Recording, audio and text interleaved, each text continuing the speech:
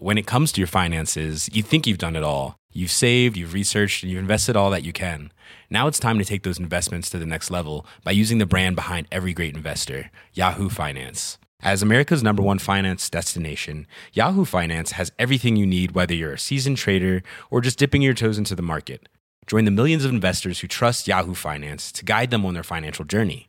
For comprehensive financial news and analysis, visit yahoofinance.com, the #1 financial destination, yahoofinance.com.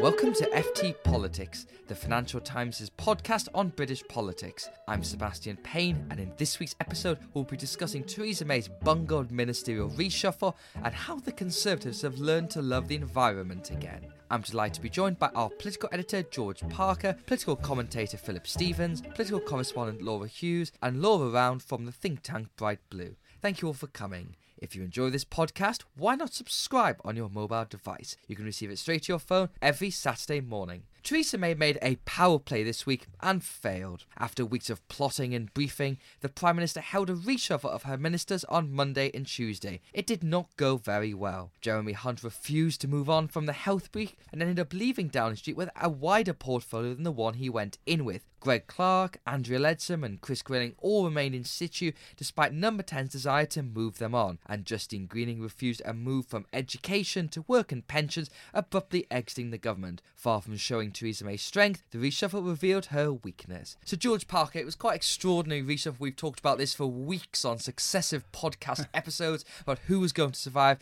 who was not going to survive, and generally it was a big load of nothing.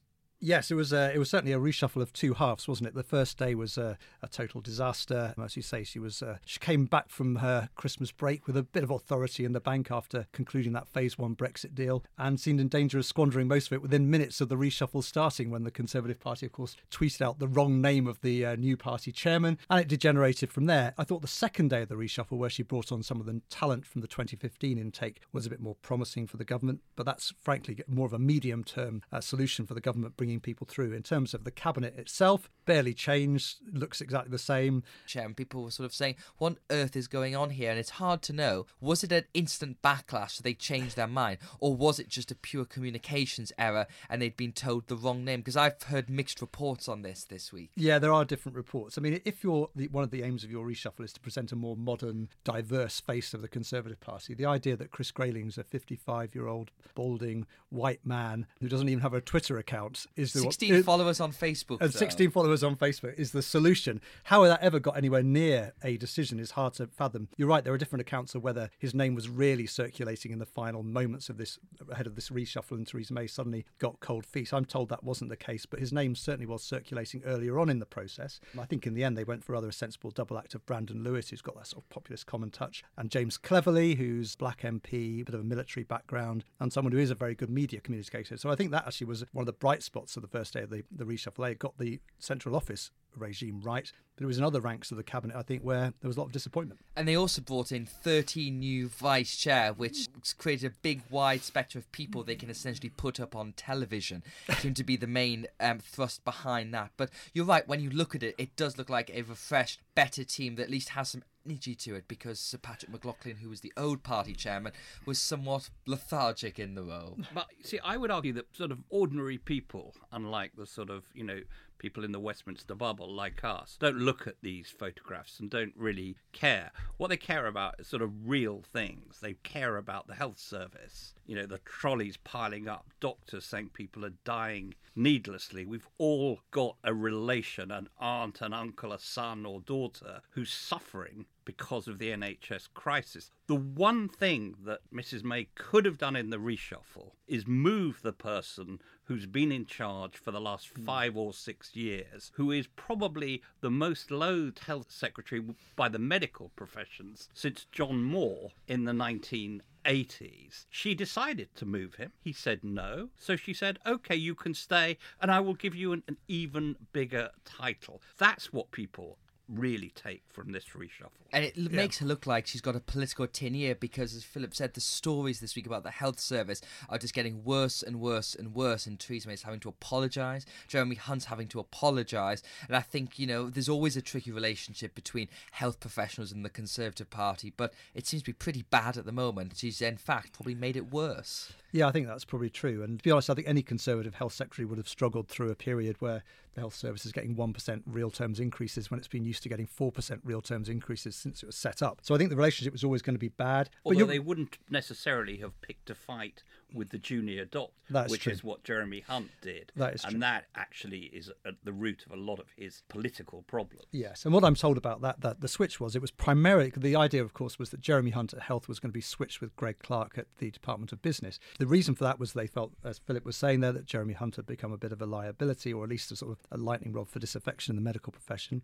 and that Greg Clark was frankly doing a good job, wasn't a great communicator and was a bit indecisive and a little bit dull. But the idea you would just swap these two ministers over rather than try to think afresh is very odd, and have just ended up as a great advertisement of how weak Theresa May is that she wasn't able to move either of them. And the sort of symbol of the reshuffle was probably Justine Greening, who's a long-serving cabinet minister, who's been Transport Secretary, International Aid Secretary, and in a way was a symbol of the Conservative comeback of the mid-noughties when she won Putney in the 2005 election. And she was asked to move from the Education Secretary brief into Work and Pensions and refused, and then ended up exiting the government, which looked pretty bad for Theresa May, Philip. I think it did, because I think Justine Greening represented, if you like, the sort of modernisation, as you said, of the Tory party under David Cameron after 2005. So she's, reinstalled a number of these grey, some of them balding men, and a woman who has a female partner is sort of gay, who represents sort of modernity and, the sort of London cosmopolitan approach, liberal approach to life, is pushed to one side. And then promptly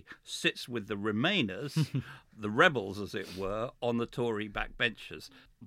So, why the Prime Minister didn't let Jeremy Hunt go and keep Justine Greening, I really can't understand. Yes. Well, I'm sure you have a good theory on why that might be, George, and it's all to do with a newspaper column. Well, indeed, Nick Timothy, Theresa May's former co-chief of staff, wrote a column in The Telegraph saying that the reason Justine Greening was going to be moved and then resigned was because she was an obstruction to Theresa May's plans to address the question of high tuition fees. But I think it goes a bit broader than that. I think Justine Greening looks at the proposals to cut tuition fees, which she saw as primarily a subsidy to middle-class families. And she also, of course, famously resisted Theresa May's plans to reintroduce grammar schools. So Justine Greening had a totally different view of how to generate social mobility to Theresa May. She went to a Northern Comprehensive School, unlike Theresa May, who went to a grammar school. And in the end, she was moved. In the reshuffle, of course, we also lost quite a good universities minister, Jo Johnson, who also crossed Theresa May. There were a whole load of baffling moves in the reshuffle. Rory Stewart, who actually knew something about foreign policy and was doing a great job in Africa, was moved. I mean, there were some very baffling things. George Osborne, from his seat in the Evening Standard editor's chair, said it was a rather an unusual reshuffle. The one thing that I think did broadly go to plan this reshuffle, just to put a slightly positive spin on it, was at the junior level that there's a lot of people who are simply not performing in their briefs in below the Secretary of State level, and there was a big clear out of people and a big moving around, and crucially gave promotions to people like Sam Gyimah, who's a very well thought of rising young minister. Oliver Dowden, who used to work in Downing Street for David Cameron, is now at the Cabinet Office, and then even below that at the parliamentary undersecretary level, the 2015 intake have had their first representatives with Rishi Sunak, who's an MP from Yorkshire, who's gone into government, Lucy Fraser, a former QC, who's gone into government. So, as you were saying, George, it's in a way setting things up almost for the next reshuffle. Although you have to think if this one was so successful, she won't be trying another one anytime in the near future. Yeah, I think that's right. I mean, none of these people are names that anyone in the real world will have heard of, but I suppose the significance is that they're now on the ministerial ladder. And there's a growing view I pick up from in the Cabinet and also on the Tory backbenches that Theresa May actually will now stay on as Prime Minister beyond the summer of 2019, which is what people did previously think. They think she might now stay on until the end of the transition period in 2021, which will give these people that she's appointed this week a chance to rise up through the ministerial ranks. I think it's an outside possibility, but I think it's a possibility nevertheless that one of those people could end up challenging to be Prime Minister before a general election in 2022. I think that's so, and it's obviously important to have good people doing these sort of junior ministerial jobs, but it still strikes me as sort of eccentric to worry about the people at the lower rungs, given the series of problems that the government faces. And I think if you go out into the country and ask people what they care about, they probably care about 3 or 4 things. They care about Brexit, some of them, not too many. But Brexit and the economy, put those together, that's probably really important. The health service, clearly, absolutely important, sort of in meltdown. And housing. You know, the fact that people, again, everyone's got a sort of relation, you know, nephew, niece, who can't get into an affordable house or is paying too much rent or whatever. Now, if the government, you know, if the Prime Minister, I think, had shown any leadership, she would have realised that this is where the only hope for this government to do well and to revive is to put its energies into dealing with those things. And messing around with sort of different ministers for paper clips is just really doesn't cut it. I agree with that, and I think there's another giveaway in this reshuffle about the lack of ideas in the government on addressing the issues Philip's just identified, is the way that the nomenclature of the departments has changed. So Jeremy Hunt becomes the Minister for Health, or Secretary of State for Health and Social Care. The Department of Communities and Local Government has been rebranded the Ministry of Housing and Local Government. And they made a big play of the fact that this was now a ministry rather than a department, as if anyone in the real world cares. We just had a housing white paper, which didn't really tear up any trees, to be honest. But actually just changing the names of departments is a displacement activity for coming up with proper policies that address the issues. And the NHS is an interesting one, because I've heard that Downing Street has been reaching out to MPs and asking, what would you think of a Royal Commission to look at the NHS, which is the latest idea, doing the rounds, along with a hypothecation tax, which would have a direct link to NHS funding. And I think, Philip, it speaks to the fact that the Conservatives are thinking about ideas of raising taxes or trying to have a big investigation they would be bound to, that they acknowledge that. But as you said, action is still very slow, very delayed. And, you know, all these things, we're talking months and years all the time. The health service is simply getting worse. And on housing, the answers are really quite clear, but the Conservatives won't face up to their own demons, in a way, about the Green Belt and about building. Yes, and the Prime Minister, frankly, won't face down the Treasury on either subject. The government will not, in my view, survive unless it begins to put enough money into the health service to keep it going without these, you know, this is sort of 1990s style crises, without this level of crisis. I think the Royal Commission or some independent, some cross-party mechanism for agreeing long-term funding is important. But we're talking about the next 2 or 3 or 4 years before a general election. Something really does have to be done now. And equally on housing, the real obstacle is the Treasury and the Treasury's refusal to allow housing associations and councils to build sufficient,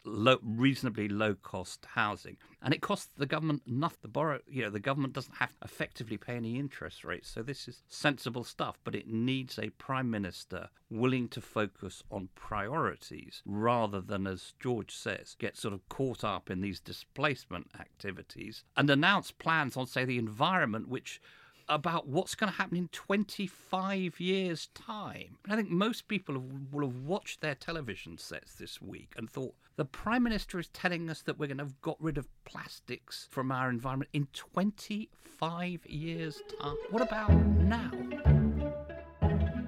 If you've opened a newspaper in recent weeks, you'll have seen some stories about how much Michael Gove loves the environment, cuddling animals, reintroducing badgers, constructing a new northern forest, making Britain a plastic-free society. These are just some of the announcements that shows the Tories are trying to go green again. What lies behind this? And this is actually going to help them with younger voters. So Laura Hughes, when this began, Downing Street essentially have looked at all the policy areas and thought, what's up for grabs? The health service isn't up for grabs, but the areas that are education and the environment. So in education, they are a bit stuck on that front due to various reasons, but on the environment, they've seen a clear opening here and they've hit the airways with announcement after announcement after announcement. What's behind all this? Well, it's interesting, isn't it? Because if you think back to David Cameron and when he came into power, there was this big sort of green agenda that actually got a bit lost, but proved to be quite popular with the voters. And Katy Perry, who used to work for Theresa May, said this week that actually all these announcements and this big whole document that was published yesterday, the 25-year environment plan, was actually meant to be quite boring. And it's interesting that it's changed. And she didn't suggest that Theresa May isn't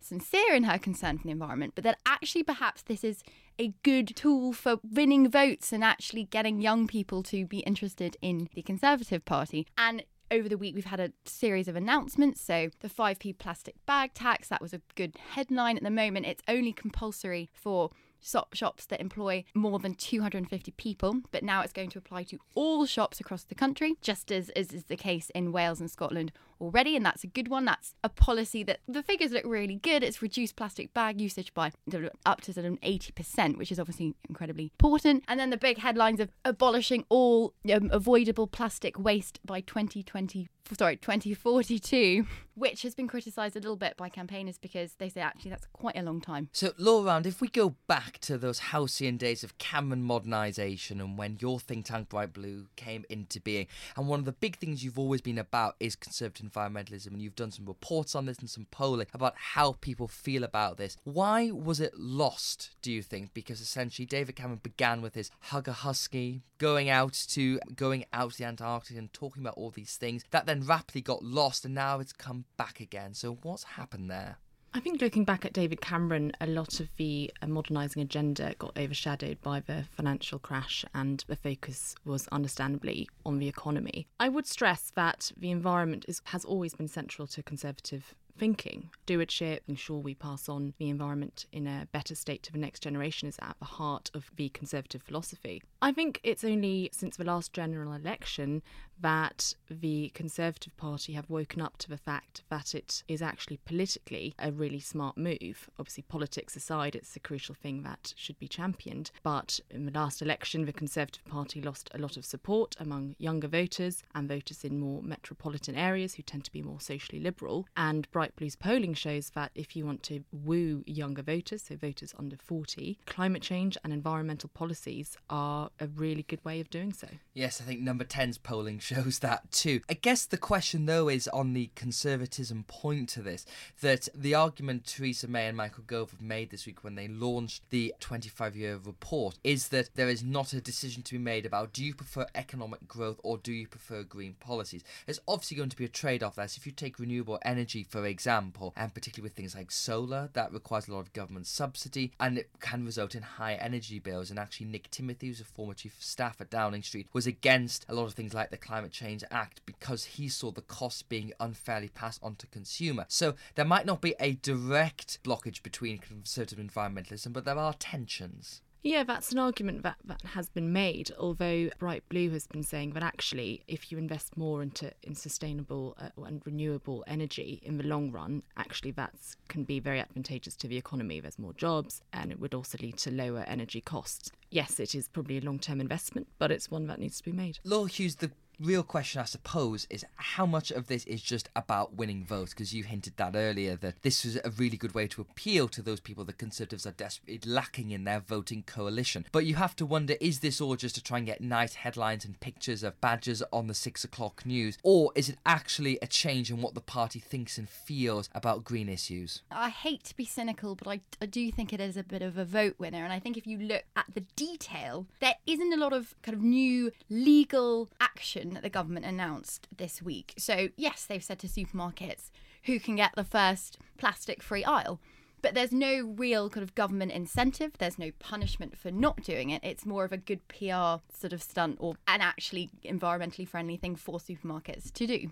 Yes, I think they've woken up to the fact that it's politically advantageous. But this government has actually done some positive things around the environment, especially on coal phase out. But the change is that wasn't promoted when they made those announcements. Whereas now with every single, even if it's a minor one, it's in the newspapers. And Gove's obviously done a very good job at pushing that. And we obviously have to talk about Michael Gove's role in this, that, you know, he sees himself as a sort of almost Marxist minister, that he likes to go in and break up departments and smash up civil servants' briefs and really get things done. And clearly, when he made a surprise return to the cabinet, Laura Hughes, he went into environment and saw a couple of kind of key policy areas he could make a difference and has really gone for that. It's been quite remarkable to watch the transformation. Yeah, but also I think you need to remember is that we were expecting Theresa May to really put some emphasis emphasis on her domestic agenda. She doesn't want to be remembered as the Brexit Prime Minister, and it's No, convenient. she will, though. Though she will. And Michael Gove is in that role and has that brief. And I think as we saw with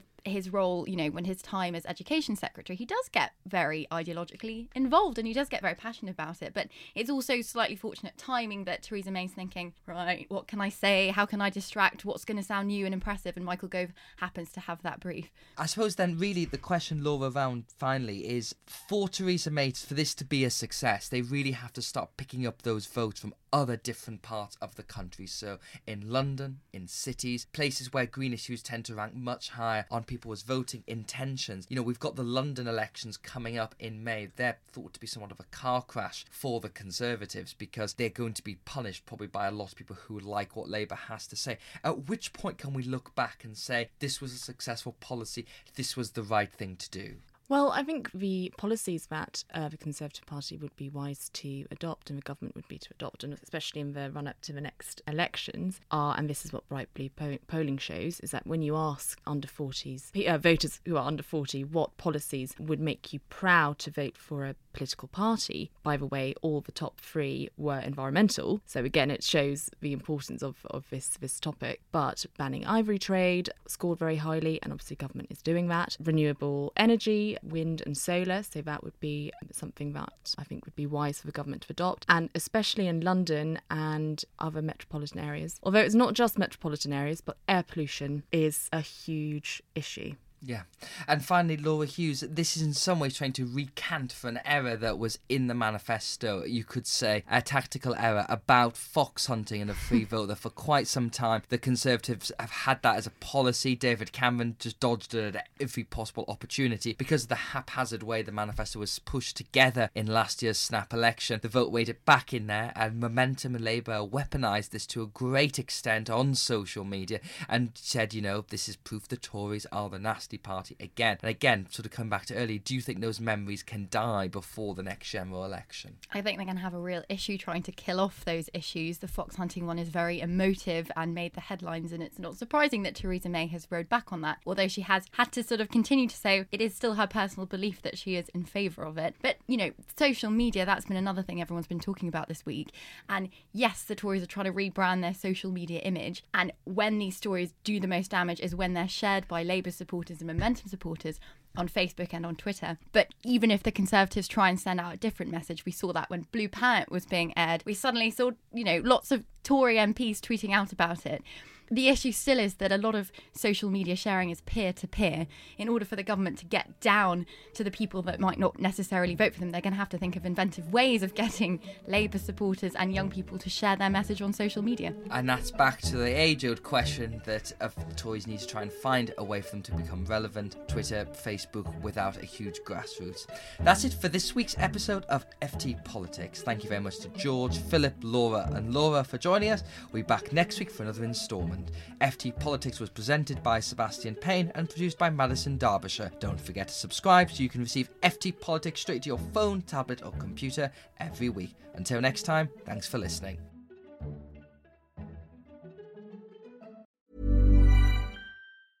Even when we're on a budget, we still deserve nice things.